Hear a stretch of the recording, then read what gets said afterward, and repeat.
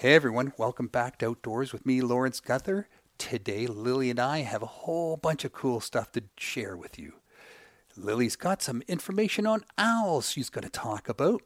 We're going to talk to a representative from Birds Canada. We're going on a tour of the rainforest at Montreal's Biodome. I've got a bird identification app I'm going to demonstrate. And we'll have a little reflection. Why not? Let's get to it. Come on, Lewis.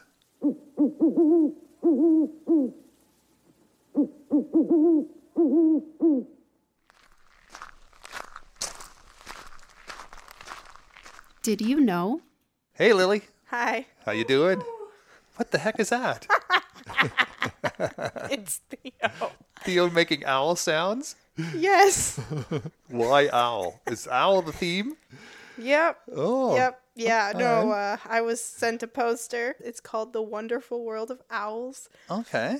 It has a bunch of little pictures of owls on it and some facts about owls on it. You know, their anatomy, what makes them cool, makes them different from other birds. Please do share. Yeah.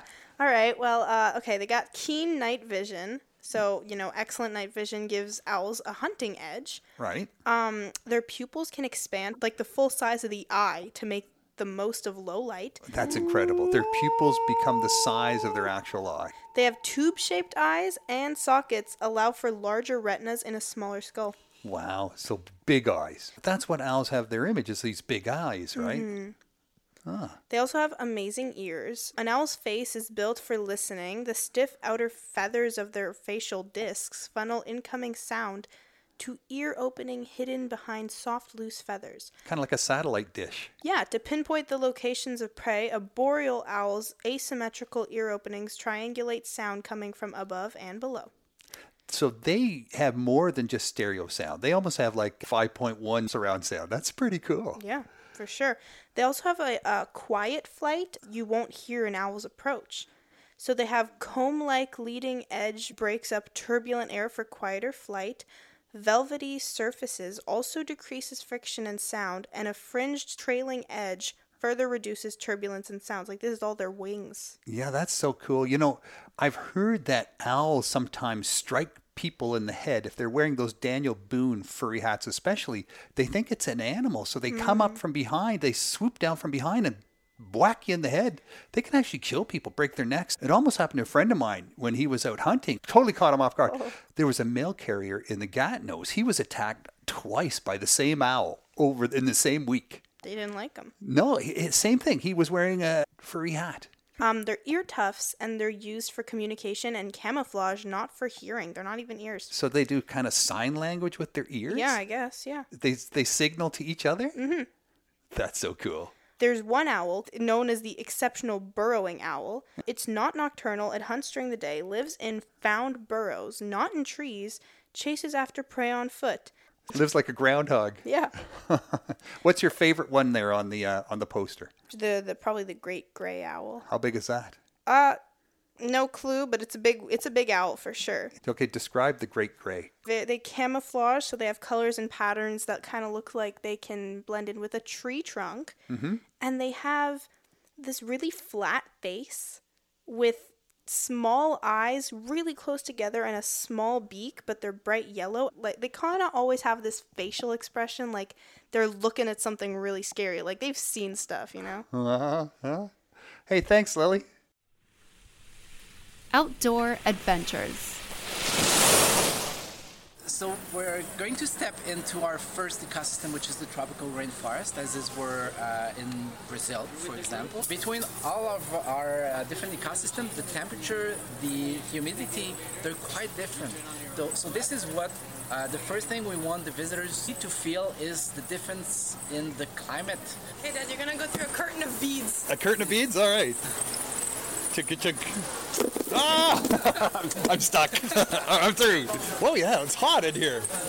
Hot and humid. And actually, those curtains are for birds. Yeah, so they won't escape. Mm-hmm. So there's birds flying around in here with us? There's the macaw at our right here. They're rainbow colored. We don't hear them, but we can see them. But they're kind of noisy. Now they just ate few minutes ago, so they're like napping? more calm. Not napping, but they're resting a little. Yes. Okay. So we have scarlet ibis, so birds, Oh yeah. and spoonbills. Spoonbills are pink birds, looking a little like flamingos. Yeah. So lots of colorful birds in here. Yes, and they can fly all around. So we have plenty of smaller birds flying all around freely. Roughly how many birds are in the tropical exhibit here? Around 50, I'll say. Okay. And you've got a waterfalls over here on the left? Yes. What's this water feature all about? It's important for us to oxygenate the water because of the fish. So that waterfall has also a purpose of adding oxygen into the water. And what kind of fish are in there? All South American fish. They're all, so Yes. it's the whole thing, fish The to whole birds, thing here. plants, everything is all South America. Yes. Hey, and that's a huge catfish right there. Yeah. It's just like the catfish we have in our aquarium, but bigger. And also, so we have lots of plants all around us, and plants have different textures. So Are these trees or plants that we're going to touch? that's a small tree. It could grow a little bigger. So just put your hand, but be careful. All right. Oh, it's got full spikes. Yeah. Wow. Oh my God. Actually, this is to avoid, let's say, monkeys or birds, or to climb on the top of the tree. Palm tree here with lots of spikes. I won't let No, you no, touch don't. that Okay. one. I shook the branch and all the water fell off the leaves on my head. There's a sloth. He doesn't do much. Is he up there? Is there a sloth? Yeah. Lily, describe it. Oh, I can't see it. It's just a blob of fur. Is it? What He's- color? White. Very, like, whitish, almost beige. I hear they move about 2 meters a day. But when they move, they can move a lot longer distances if they have to. For example, if we feed them here, let's say we have kind of 40 meters of distance between where the sloth is standing right now and his plate of food. Yeah. So tonight, because they move essentially at night, it's gonna be moving those 40 meters to get to its food. Lots of water features all around us. Water falling everywhere. The humidity is just intense in here. I'm just dripping. There's two fluffy, tiny orange monkeys sitting on that tree sleeping. Here we have an habitat with poison arrow frogs. Oh, yeah. So Oh my very God. colorful frogs. They got the poison in their food chain, but here they're not eating quite the same thing as they're eating in the wild, so they doesn't get that toxic molecule. No one's gonna die if they touch one. No.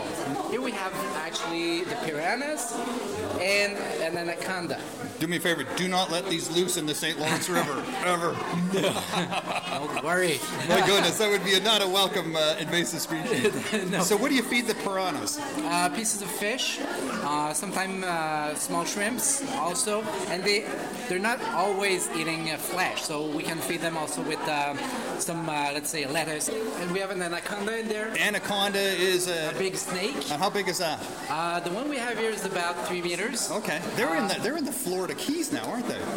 This is the yellow anaconda, and this species, yes, actually goes to the south of the United States. Yeah, they're an invasive species now. They're taking over, I understand. Yes. Bats, lots of bats. Oh yeah, the fruit bats. They're all fruit bats. All fruit bats. So the big guys.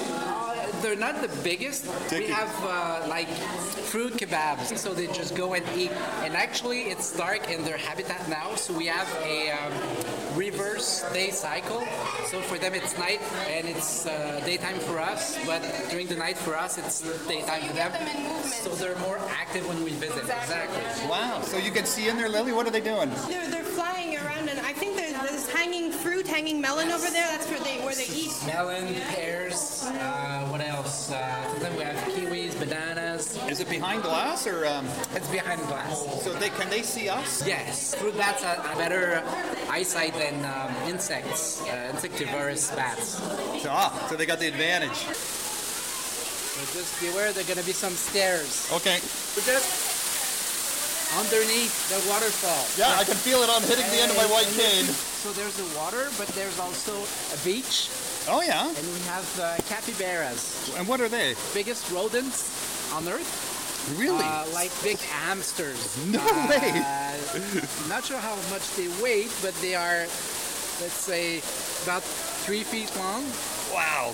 That's And huge. Now they're lazy. They're lying on the ground resting. When they get up, they're let's say 2 feet high. So kind of big. They're like a giant dog. Yes. Are they omnivorous? So they eat everything, or No, they're rodents. So they eat plants. And will they swim as well? Yes. They swim, but they're land animals that swim. They're land animal, but they find also their food in lakes or rivers. They eat seaweed as well. They're not dangerous to people. Usually not. But if they get angry, they have nice and sharp teeth. What color are they, Lily? Oh, they're brown. They're just brown. They're just like humongous brown guinea pigs. Would you like to have one of those as a pet? Yeah.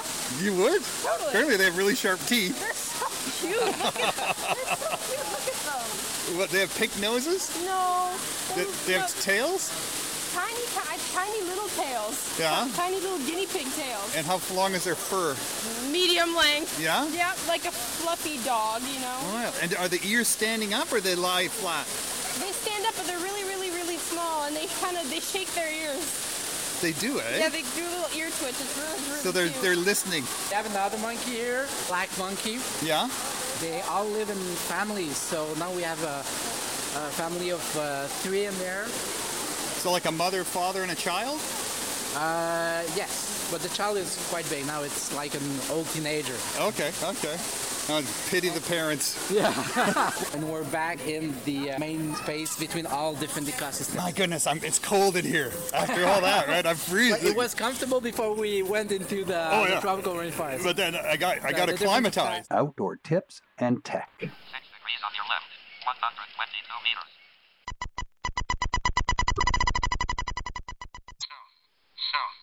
Southeast. This is the Merlin Bird ID app. And why I like this is because it has a lot of Canadian birds, and you can identify birds just by recording their soundtrack. And the app is accessible. So I'm in the app here. Bird ID help for 8,500 plus species. There you go. Nav button. So button. at the beginning, Menu. got the navigation button. That's what they call the menu. Home ID button. Home. Button. Start bird ID. Start bird ID. Photo ID. Photo ID. You can do it too. It has facial recognition. But, if you're like me, you're not going to be taking pictures of birds anytime soon. So that's probably not a good way to do it. But if you think there's a bird around and you can hear it, you could take a picture and show someone later. Sound ID. Button. Sound ID is the one you want to work with. So I'll click on that. Sound ID. Get as close to the bird as you can, hold still, and press record. So get as close as you can, hold still, and press record. It's got to be sort of quiet around you, and it will listen for the bird. Microphone. Button. So you want to hit that microphone button, so we'll hit it now. Close. Listening for birds. So I'll make a bird sound. Stop. Button. Stop. We'll stop that. Dim. My sound recordings. Back button. So now I go into my sound recordings. My sound recording. 2023-01-17 1728 Ottawa, on January 17th, 2023, 5:28 p.m. 0:21. So that's the date and the time of this recording. So let's play it. 2023-01-17 1728 Ottawa, on January. Compose. Play. Hit the play button. Pause. So I'll make a bird sound. There you go. Pause. Button. Pause. Merlin has no matches, Merlin results are best when you are in a quiet place, close to the bird, and standing still, period. So Merlin has no matches. I could not fool the Merlin. There you go. Merlin Bird ID. That's a great little tool. Check it out.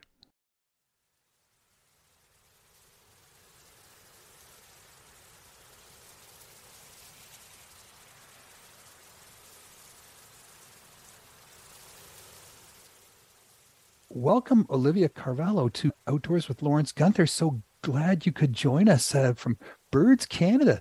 Tell us a little bit about who you are and who Birds Canada is. Yeah, thank you, Lawrence. Thank you for having me. I'm really excited to be chatting with you today. My work as the Urban Engagement and Events Coordinator for Birds Canada has taken me to some very exciting places this year. So I'm glad to share with you about COP15.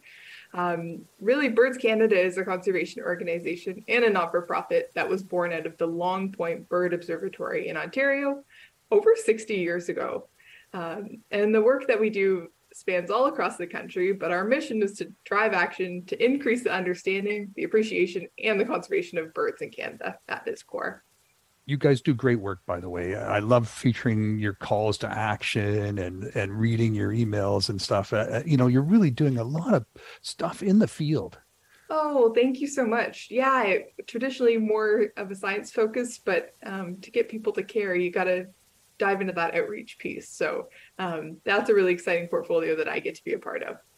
Very cool. And you were a part of the COP15 meeting. But before you tell us about what you did there, give us just a real quick thumbnail sketch of the COP15 meeting, what it was like, and then why was Birds Canada there and what were you doing there? So this was the 15th meeting of the Conference of the Parties, which is part of the UN Convention on Biological Diversity, not to be confused with COP27, which happened in November in Egypt, which was a climate change conference. And this was a biodiversity conference in Montreal.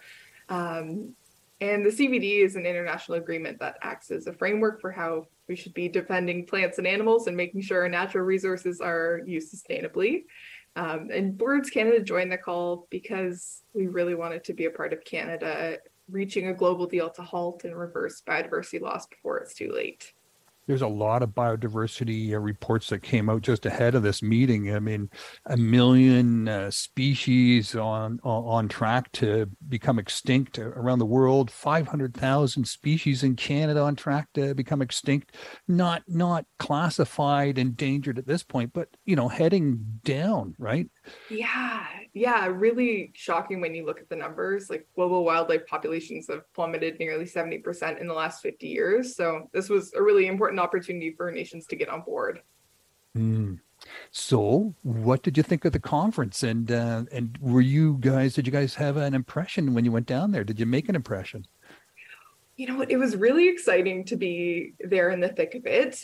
Often these conferences, when we're seeing them on the news and hearing about the going on through podcast, you're not really getting a snapshot of what's happening on the ground. And for me to be a part of the civil society march that took place on Saturday, December 10th, with over 80 other organizations came together to draw attention to the conference.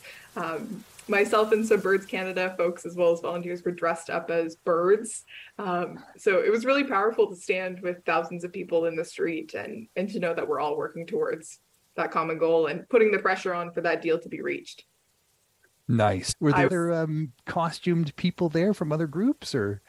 Yes. Yeah. Everything from the Lorax to a giant tree. There was a caribou. 10 people all had a pole to man this giant caribou puppet. Just beautiful. It created this beautiful visual along with all these signs and chanting, and there was Indigenous drummers. And it was quite a powerful energy to be in the thick of.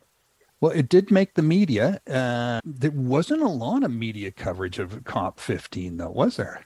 We did notice that, yeah, and pretty disappointing, especially after COP27 in Egypt had a lot of attention just a month earlier. You look at the sort of extreme weather events we've been having across Canada, around the world, and it's always reported by the media in terms of loss of life, human life, yes, loss of property, buildings, communities, streets, buildings, all of that stuff.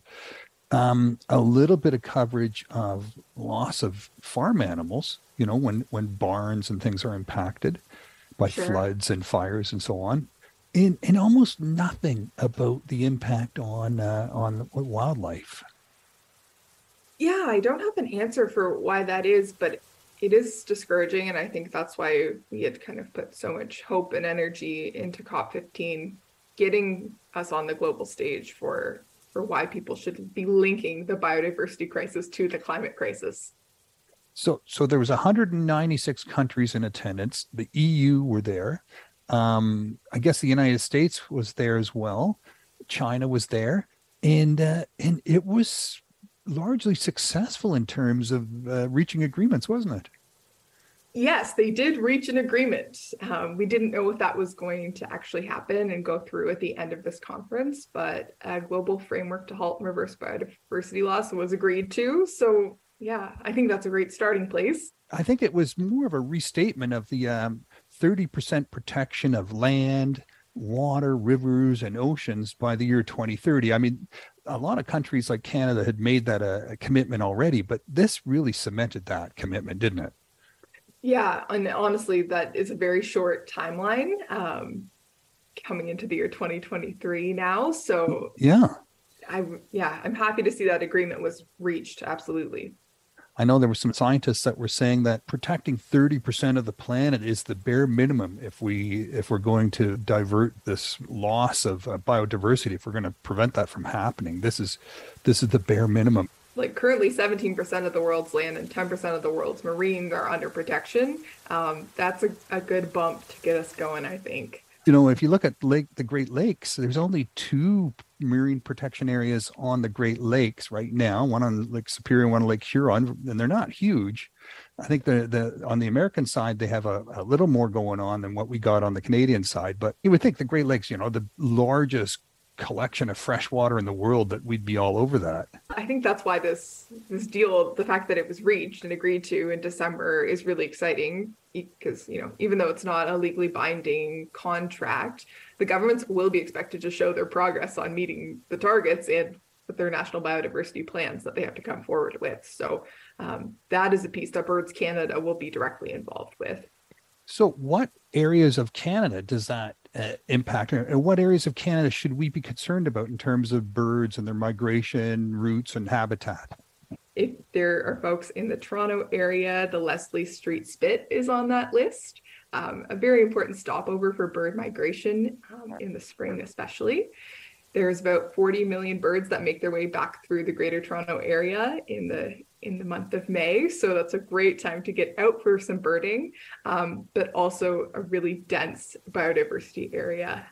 And what about out west? And is there some migration routes there? There's different flyways that come up through the states from farther south, Costa Rica, Mexico, Brazil. Birds that winter down there make their way back for the summer and for their nesting season. And depending on which flyway they take or what is part of their species, they could land in kind of any area across the country. We do have a loss of birds in terms of numbers, I guess, in terms of North America. It's been going down, hasn't it? Devastatingly so, yes, absolutely. What can we do to help turn that around? The best is to start by getting to know birds.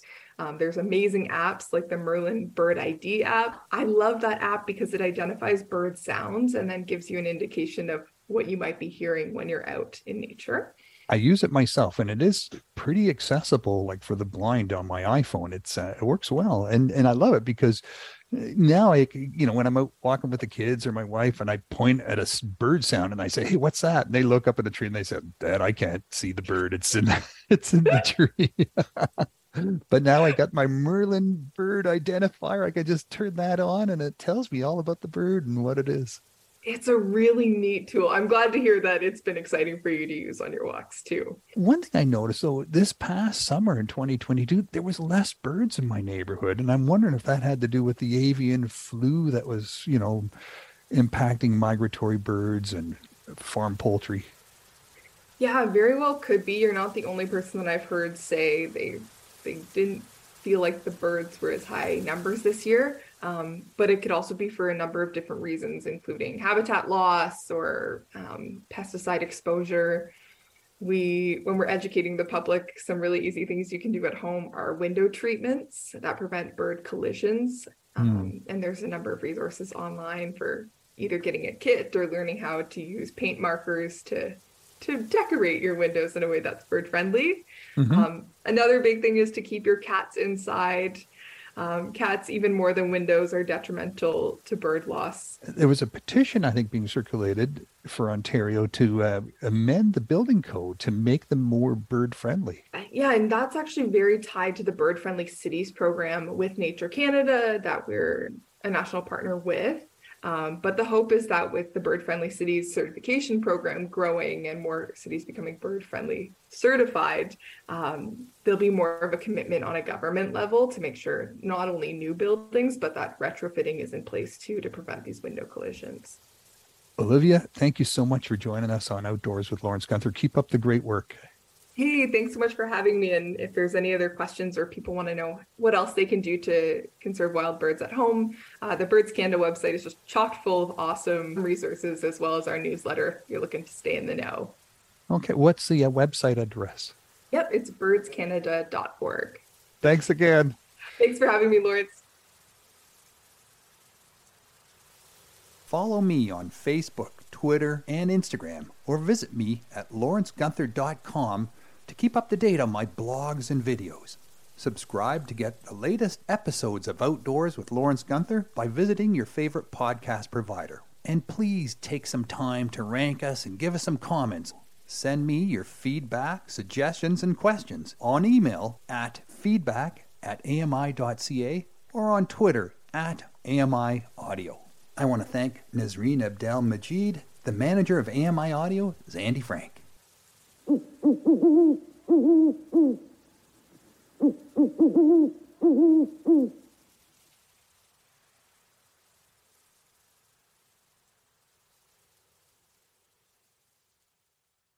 Join us weekly for The Pulse with host Joeita Gupta, who brings us closer to issues impacting the disability community across Canada.